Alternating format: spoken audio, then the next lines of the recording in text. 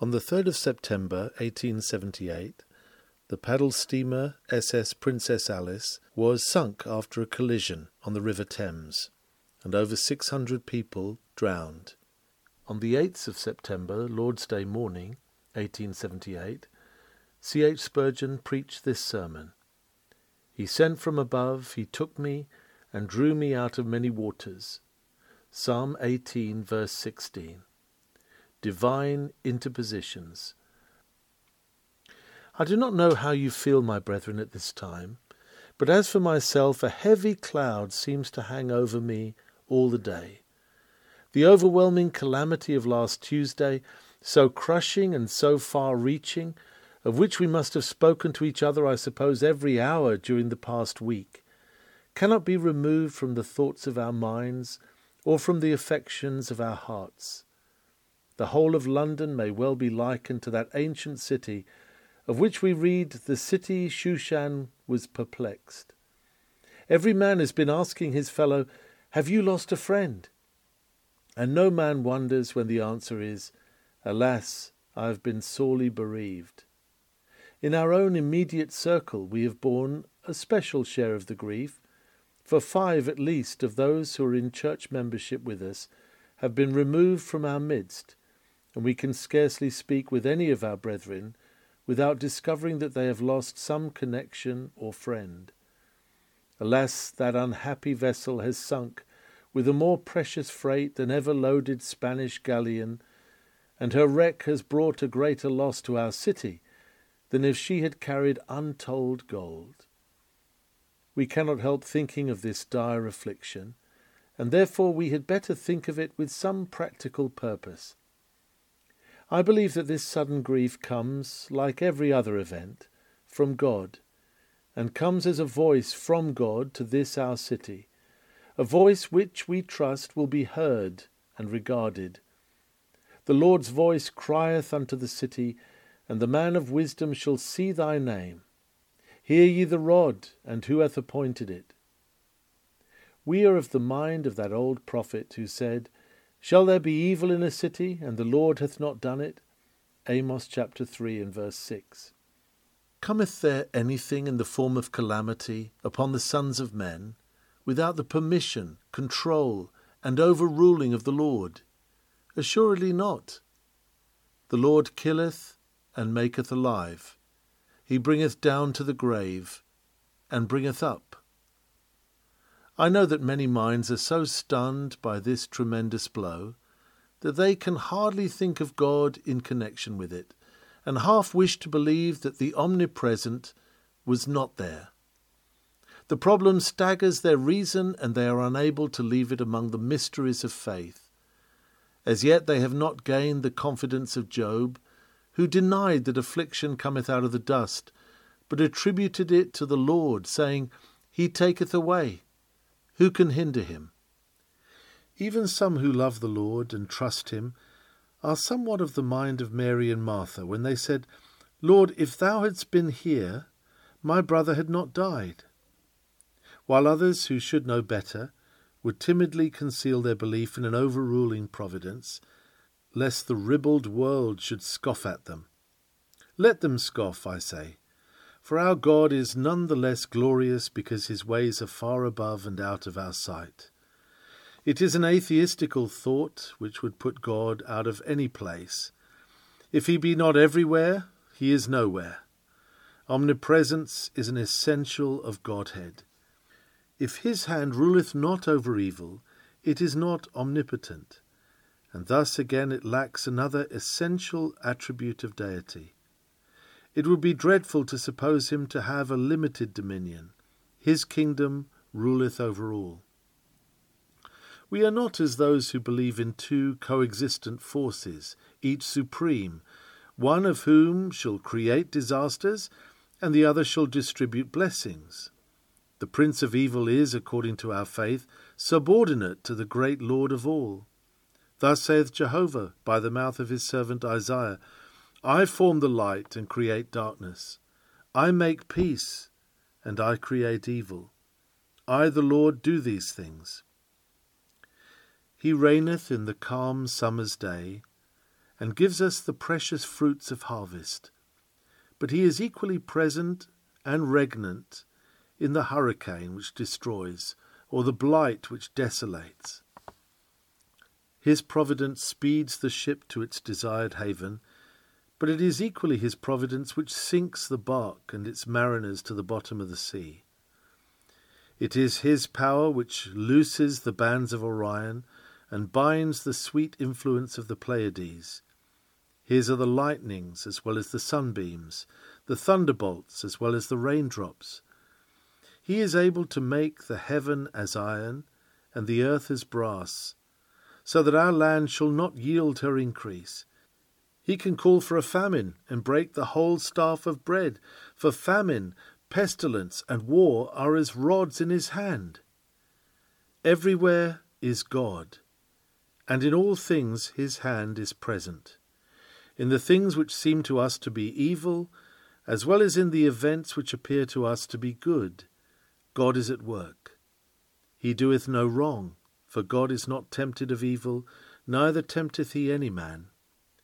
But we speak of physical evil, which causeth sorrow, pain, and death among men, and we say that certainly God is there. If not a sparrow falleth to the ground without our Father, we are sure that no great calamity can befall us apart from him. He is not far from us in our deepest sorrow, and however we may trace a calamity to the carelessness or the mistake of men, these are but the second causes, and we see behind all mere detail the permit of the Lord. If it were not so, mourners would be deprived of the greatest reason for submission and the surest source of consolation. Even where a terrible event is the result of crime, God is not excluded. He shares not the guilt, but he overrules the act. Think of the crucifixion of our Lord, and remember that though the sin of it lay heavy upon those who perpetrated it, yet the grand design of it was God's. Read Peter's words in the Acts. Him being delivered by the determinate counsel and foreknowledge of God, ye have taken, and by wicked hands have crucified and slain.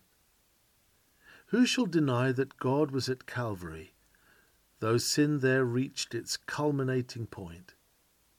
We freely admit that we do not understand this, and therefore we do not attempt to explain it, but we believe and adore.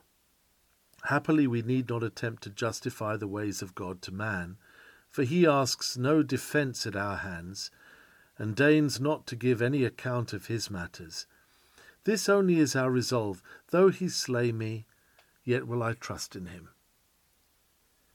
Now, the question which has very naturally suggested itself to many is this: if there be a providence, why does it permit these terrible evils?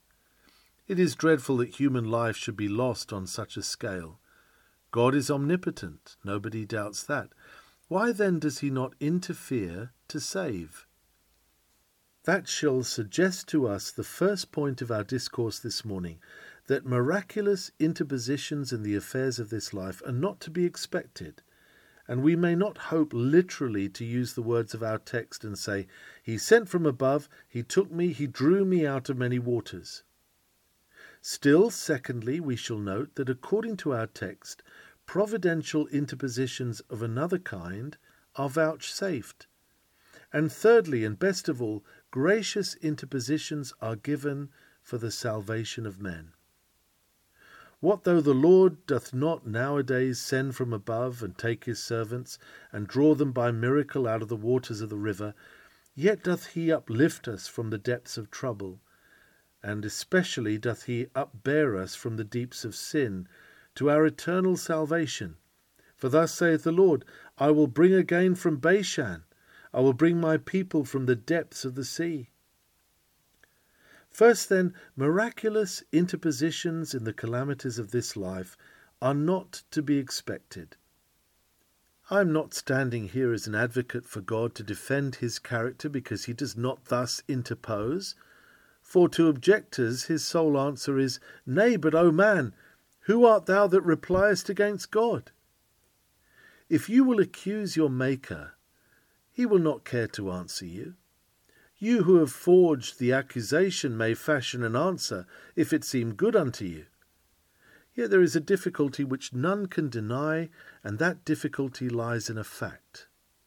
Why is there any evil at all, seeing that the good God is almighty and sits upon the throne? This is the old puzzle which none can answer.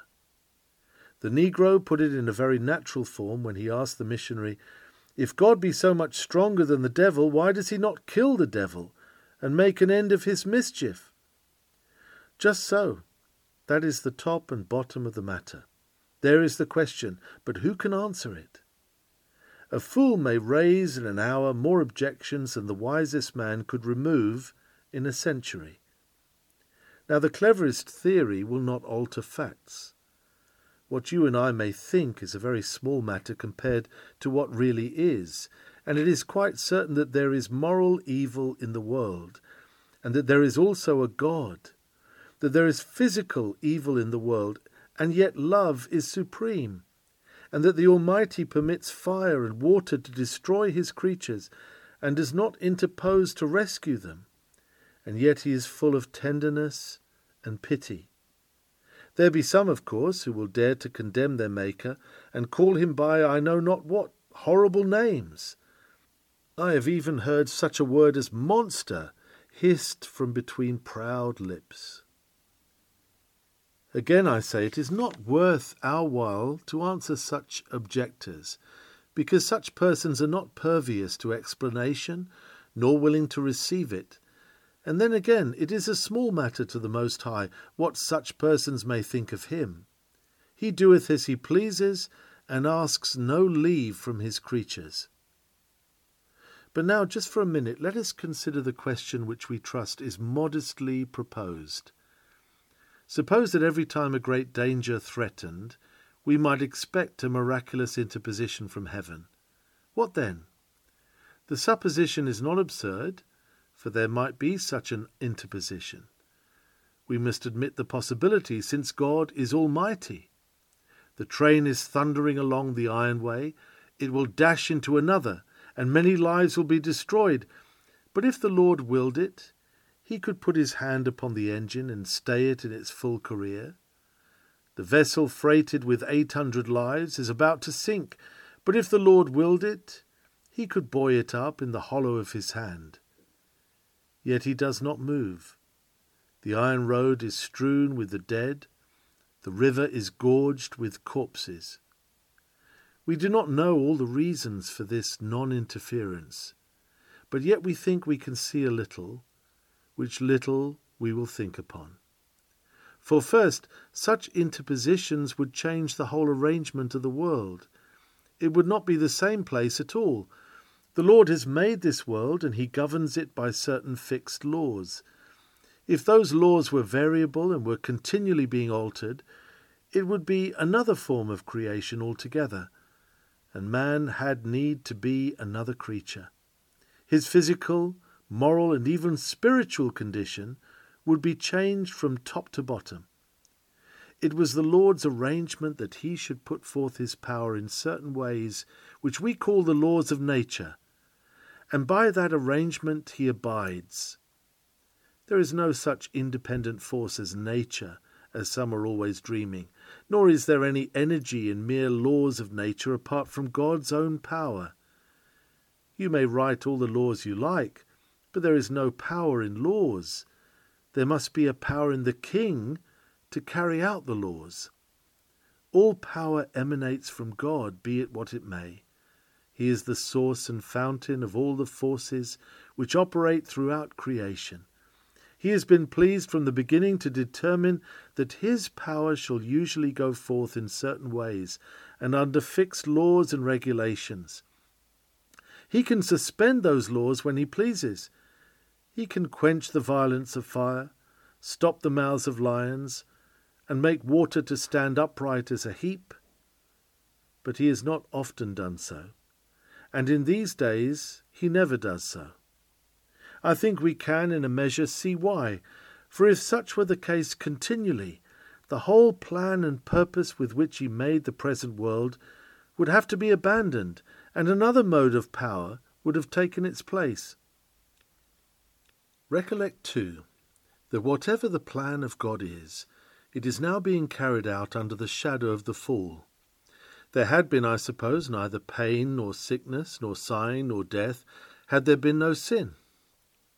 If it had been possible for a race to have multiplied from the glades of Eden, and to have gone forth into a wider paradise, as pure and holy as Adam first came from his Maker's hands, I can believe that there would have been no famine, no war, no catastrophe of shipwreck by sea, nor of accident by land. But however multitudinous the human race might have become, its records would have been all unstained with agonizing details such as those which blacken the broadsheets of today. But alas, man has fallen, and to a race in such a condition it would not be consistent that everything should be of sunlight and summer. There must now be heard the roar of the storm and the cry of death, as the fruit of sin. Render calamity impossible, and what mark would there be of the divine displeasure for man's revolt? Wherein indeed would sin differ as to its consequences from obedience and holiness? Think for a little, and you will see reason for God staying his hand from rescue. Furthermore, if interpositions were given to save the lives of godly men alone, as some would have it, then this world would become the place of judgment, which it is not intended to be. It still remains among many persons as a superstition that if there is an accident and people suffer, there must have been some special sin in the victims of the disaster.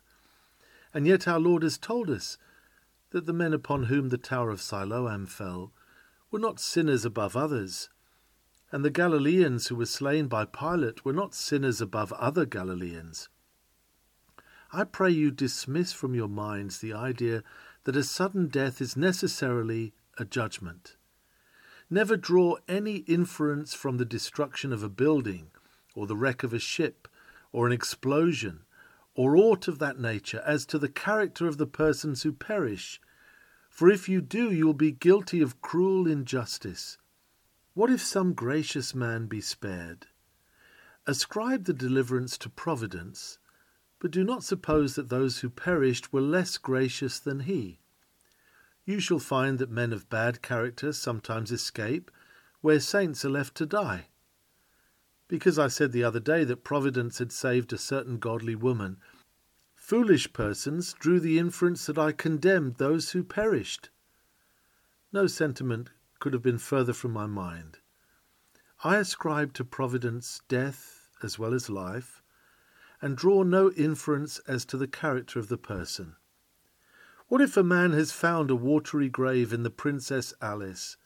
Do not therefore imagine that God was angry with him, for he may now be in paradise, and at any rate the same wreck carried down with it many of the Lord's beloved. Now if God were to interpose and save his own people whenever they were in danger, this world would become a place of judicial separation, which it is not, and is not meant to be. Judgment is reserved for the world to come. When Christ shall descend from heaven with a shout to sit upon his great white throne, then will he separate the tares from the wheat. But now they are to grow together. Then will he put the goats on the left and the sheep on the right, but for the time present they feed in the same pastures. One event happeneth to them all. As it happeneth to the fool, so happeneth it to the wise. This is not the land of judgment, but of long-suffering, not the place wherein God giveth sentence, but waiteth patiently a while. There is a judgment of nations in this world, but that of individuals, with rare exceptions, is reserved for the final account. Beloved, note once again that if God were to interpose in the case of all calamities, it would involve many evils. For observe, if next year the mass of farmers should refuse to sow the fields, if over the whole nations the land should be left to produce only weeds, there would be great scarcity of corn. Suppose that in such cases God should interpose and cause harvests suddenly to grow by miracle, that our teeming millions might escape starvation. What would be the consequence? Why, it would encourage idleness everywhere. Men would say, "The Lord is too good to let us starve, and therefore we may allow the plough to rust and dance away the hours." Would that be well? Suppose again that when a contagious disease comes into a district, the Lord miraculously prevented it from being fatal. Although the carelessness of men may have left fever lairs in rotting, overcrowded houses enough to pollute the very air. Suppose, I say, that we all neglected sanitary laws, and then knew that a merciful God would not let the poor people die of fever or of cholera. Then the filthiness of our cities would increase till they became huge dunghills, and man, who is great enough now at polluting rivers and defiling God's earth in every imaginable way, would go on to turn the whole earth into one monstrous globe of rottenness. But now even pests and plagues and fevers have their good side. They are watchmen to sound an alarm, prophets to give us warning. They arouse man to discover the laws of his being, and thus they benefit the race. Suppose again that whenever there is a likelihood of there being an accident, God were to send an angel at once to interpose and avert the collision or the wreck. What would happen? Why then, of course, every railway and steamboat company might go in for accidents in any quantity, seeing they would be harmless and might even become attractive. There would be no reason for keeping a watch at the ship's bow, and no necessity for brakes or signals. There would be no longer any need to be careful about human life, but we might each one be as reckless as he pleased, and gratify himself with experiments which could not end fatally. Such a state of things would destroy many of the virtues and render many vices harmless. I cannot suppose a world regulated upon such a system.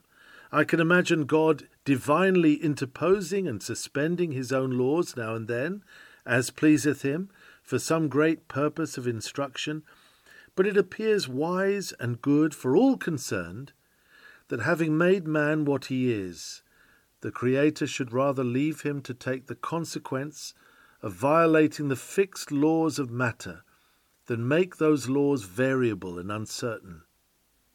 Again, dear friends, divine interpositions of a miraculous sort would not be attended with the advantage to the ungodly which we might suppose, because if there were miracles of mercy on the behalf of God's people, to snatch them from a watery grave, or from the devouring element of fire, or from the deadly consequences of a collision, then we might expect to have, and naturally should have, miracles of judgment too.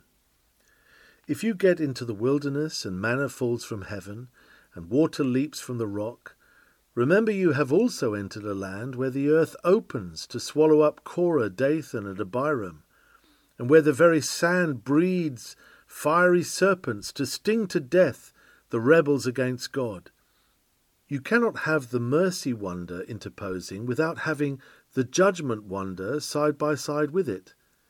And on the whole, it is a more lenient mode of dealing on God's part to let sinners alone, and to let one event happen to all men for a while, because the long-suffering of God leadeth the sinner to repentance, and the sorrow that falleth upon the child of God is blessed to him.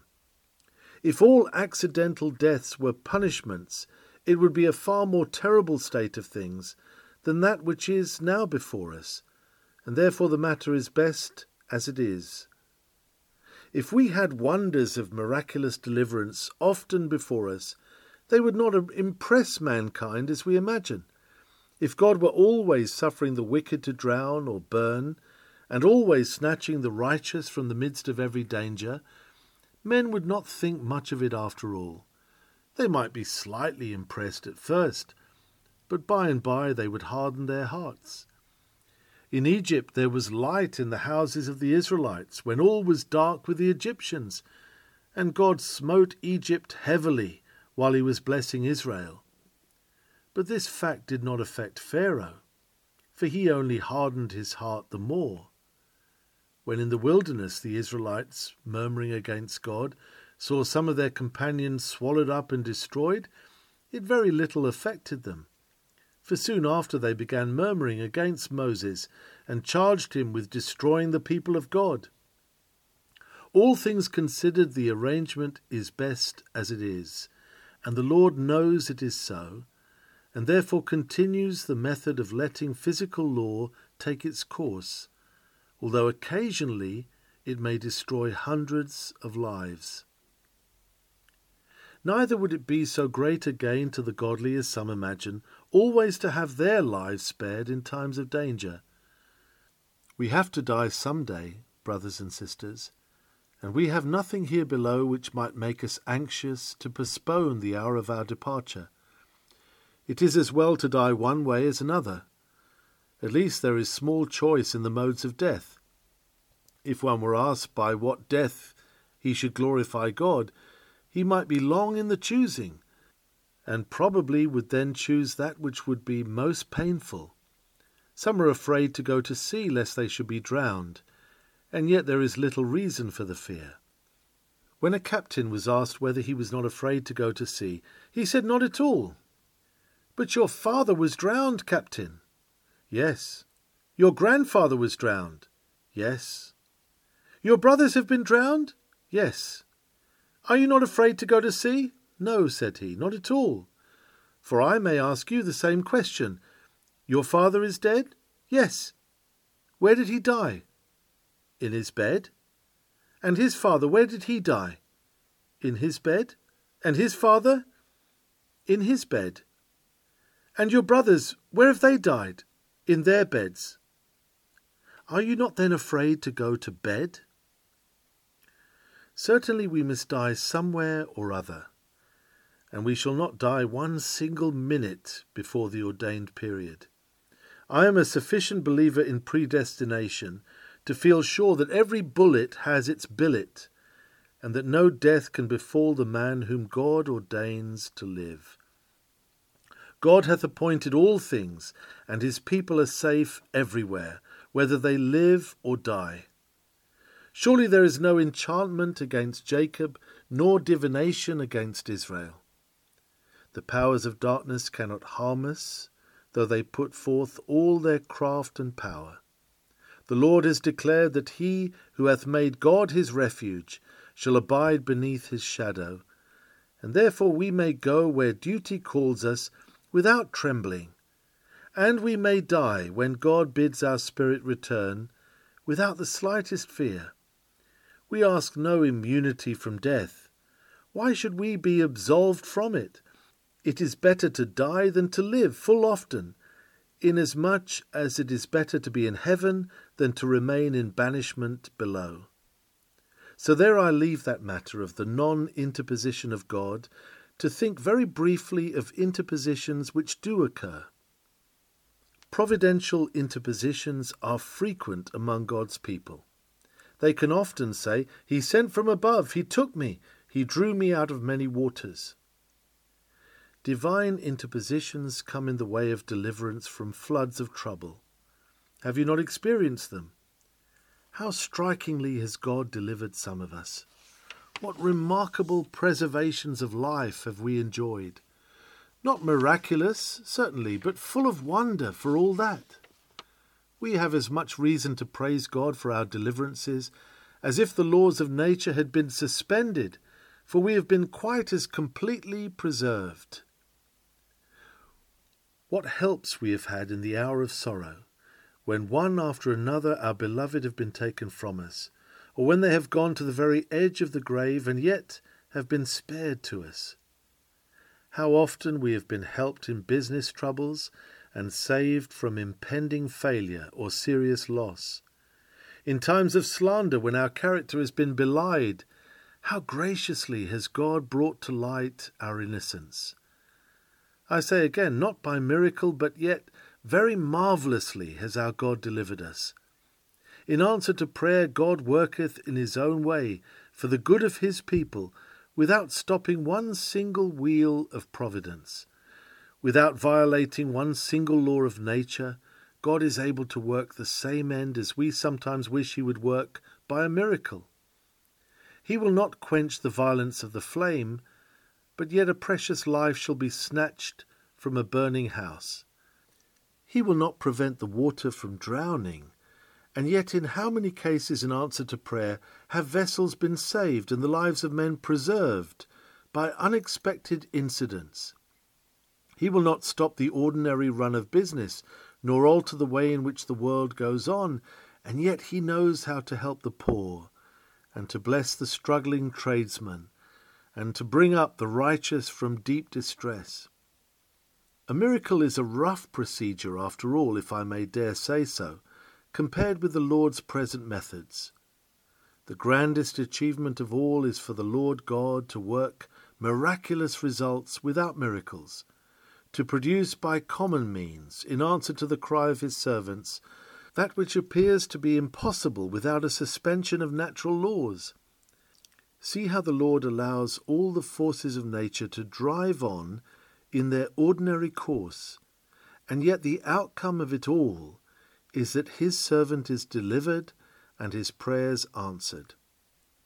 God doth this by very varied ways.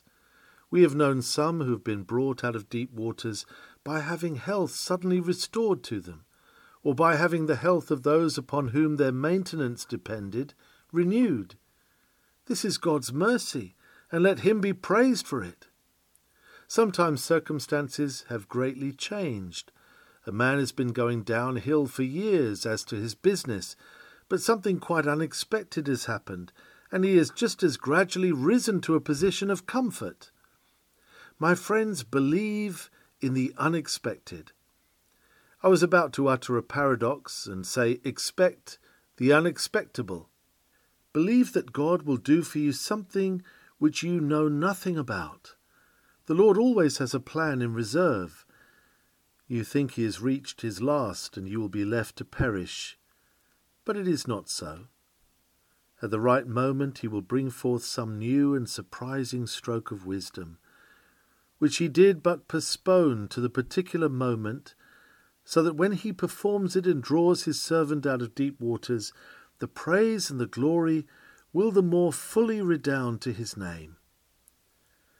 We have known the Lord save his servants in the hour of trouble by touching the hearts of their enemies. Those that were most unkind and cruel have suddenly become the most generous and thoughtful. At other times enemies have died or have been put to confusion, like the wicked Haman when he plotted the destruction of the Jews. The Lord has hanged up Haman, that his chosen might be delivered. Mordecai has gone from the king's gate to the king's house, and Haman has ascended from the king's table to the king's gallows. I cannot instance all the ways in which the Lord makes clear the pathway of his people, but this I know, that often in our lives some of us have had to pause and sing, "He sent from above, he took me and drew me out of many waters." Some will not see the hand of God, but I warrant you, brethren, those who have been delivered out of the deep waters will see it. Their experience teaches them that God is yet among us. Others may talk about laws of nature as if God were gone to sleep and had left the world wound up like a watch, to go without him. But those who have been in sore affliction and tribulation, and have been brought out therefrom, will forever bless and extol him who is a very present help in trouble. Yes, my brethren, the way by which we have come hitherto is as full of God as this city is full of men. There are deserts which the foot of man hath never trodden, but there is no wilderness where the foot of God hath not been. What say you, my beloved friends? You are not fanatics, neither has the enthusiasm of devotion carried you out of your minds. But are you not conscious of distinct providential deliverances?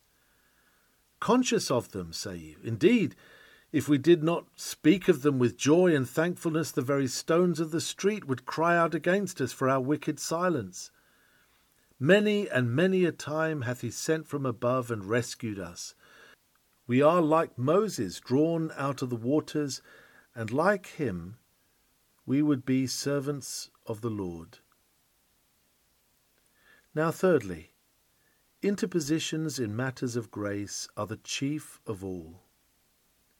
As best I can, I should like to conclude with a few words upon this subject. God does not, even to save the souls of his chosen, violate any of his laws. The soul that sinneth, it shall die. Every transgression shall have its just punishment and reward. Yet the Lord would save his people. How should he make these two things agree? How should he be just and yet the justifier of the ungodly? It is in the person of our blessed Lord Jesus Christ that we see how one law has been made to counteract and yet to honour another, to remove its direful consequence and yet to make it honourable. You recollect that the law of the Medes and the Persians could not be altered, and there was a law made by Ahasuerus that on a certain day the people of all countries might gather themselves together and kill the Jews. Haman had promulgated his royal edict far and wide, and the king could not alter it. Mark the wise method by which the cruel law was met. They made another law, which was that the Jews might defend themselves, might slay those who tried to kill them, and take all their property for a spoil. This met the case, though no edict was revoked. Now God does not and never will alter his law that sin must be punished. But forth comes another law, that inasmuch as the first sin was committed by a representative man should be permitted to come in and bear the penalty which was consequent thereon. This has been done. No law has been broken, and yet God's mercy has had free course. Now let us think a minute or two upon this great salvation and how it is described in the text. He sent from above. O blessed Lord, the whole race of man was sinking in the old vessel of the covenant of works, which had been cut in pieces by the first sin. They were all going down en masse to destruction. Then thou didst send from above. But who was he that was sent? Not the brightest of the cherubim, nor the chief of the angelic band, but he came, the messenger of the covenant, whom we delight in, the Son of God, the only begotten of the Most High, the brightness of his Father's glory. He was the Messiah, the sent one, and he descended from above that he might work out our redemption. Brethren, let your hearts leap for joy as you behold the messenger of the covenant of grace, even Jesus Christ, the adorable and ever-blessed Son of the Highest. Now note the next word, he took me. When we had lost all hold on God, then did this blessed messenger take hold on us. He accepted us as the Father's gift to him, and accepted a charge as the great shepherd of the sheep, that he would keep and preserve those whom his Father gave him, though they were ready to perish.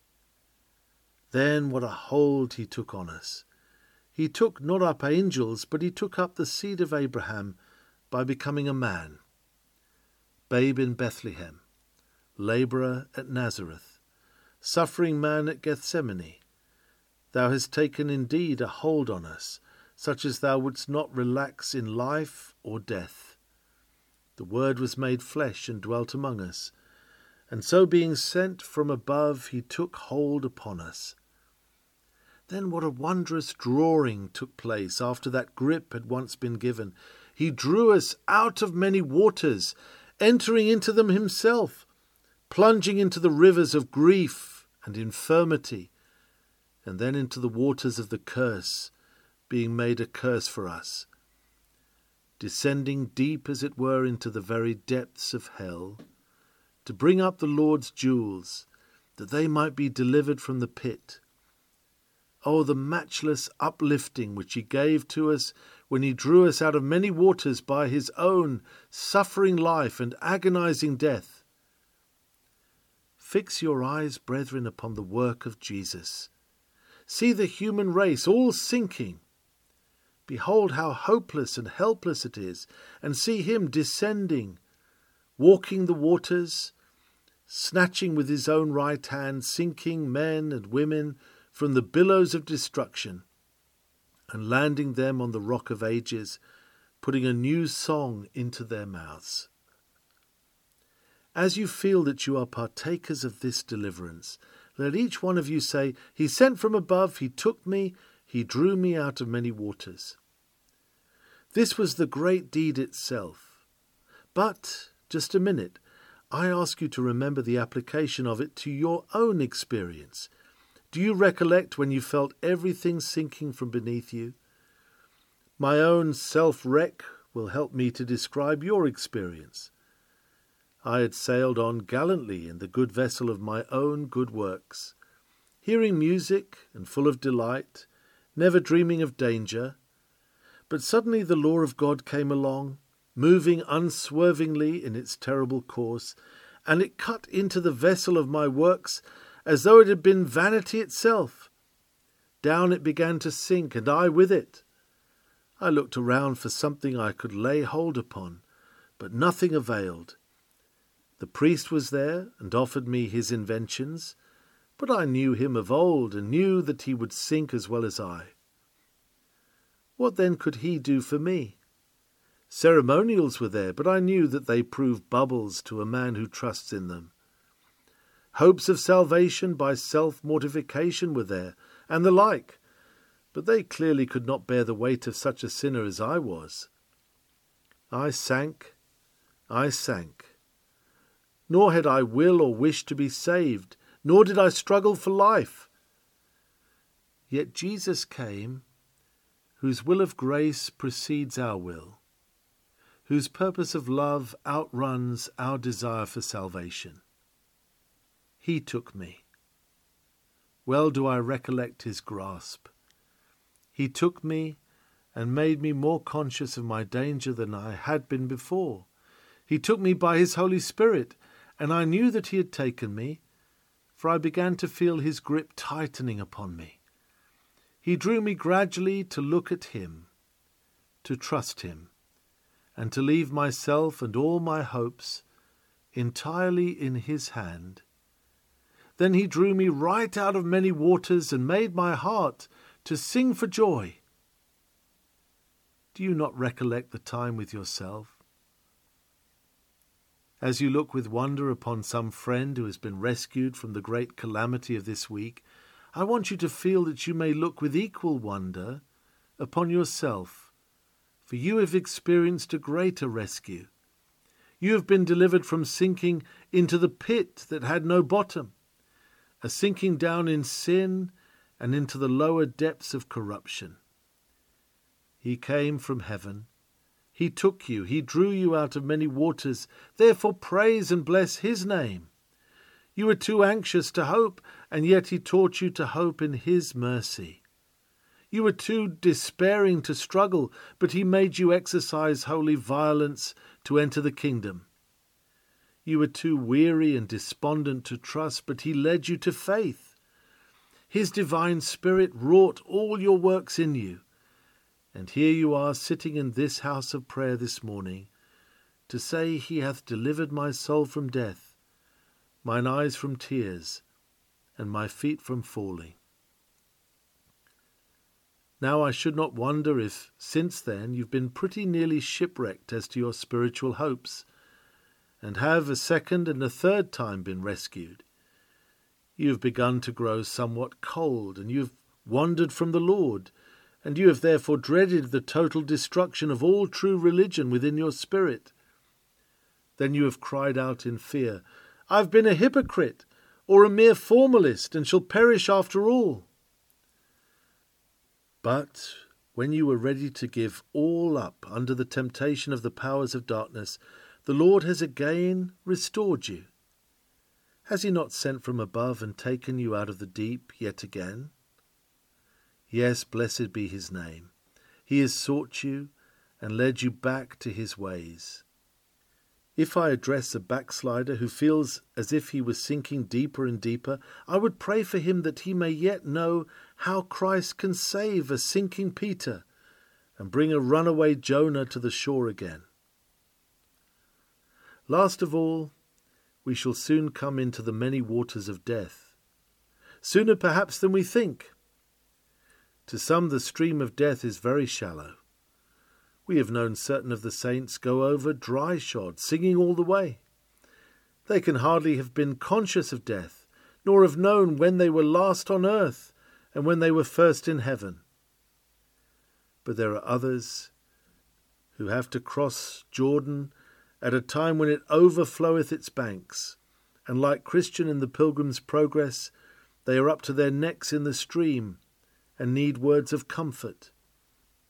You remember how one said, "Fear not, brother, I feel the bottom, and it is good." There is a rocky bottom all the way across, no slippery sand or sucking mud, but sound rock from shore to shore, and however deep it is never so deep as to drown a believer's hope, nor destroy his soul. Yet I can imagine the best of saints to be flooded with many troubles in their last hours. Physical weakness, depression of spirit, temptations of Satan, family difficulties, all increase the swellings of Jordan. Do you know what will happen? He will send from above. He will take you, and he will draw you out of many waters, and you shall rise to glory. What a heaven of heavens above others will you feel when you go right up from the depths to the heights, to leap right away from De Profundis to In Excelsis, from the death sweat and the expiring faintness to the ecstasy and the ineffable glory. How transcendent the bliss! What an exchange it will be, brethren, for those who have grown old and decrepit, or for those who could scarcely say even a word to testify their dying faith, to find themselves on a sudden rid of every ache and pain, and all their withering flesh, and to be disembodied in perfect liberty, charmed with the beatific vision of their Lord, from whom they are never to part again. Why, methinks we might almost choose the death road of the two. Some are very fond of expecting that their Lord will surely come in time to prevent their dying. Ah, well, you may be very thankful if it happens, but I do not think it is the way I shall go, nor can I say that I envy you the prospect in which you delight. In heaven you will come to us who die and ask us, what was it to fall asleep in Jesus? What was the feeling of putting off the body? What was the joy of being made like our covenant head in death? I do not say that you will regret that you did not descend into the tomb, but of this I am sure. None of us who shall sleep will think that you had any preference over us. Where should the dying members rest but with their dying head?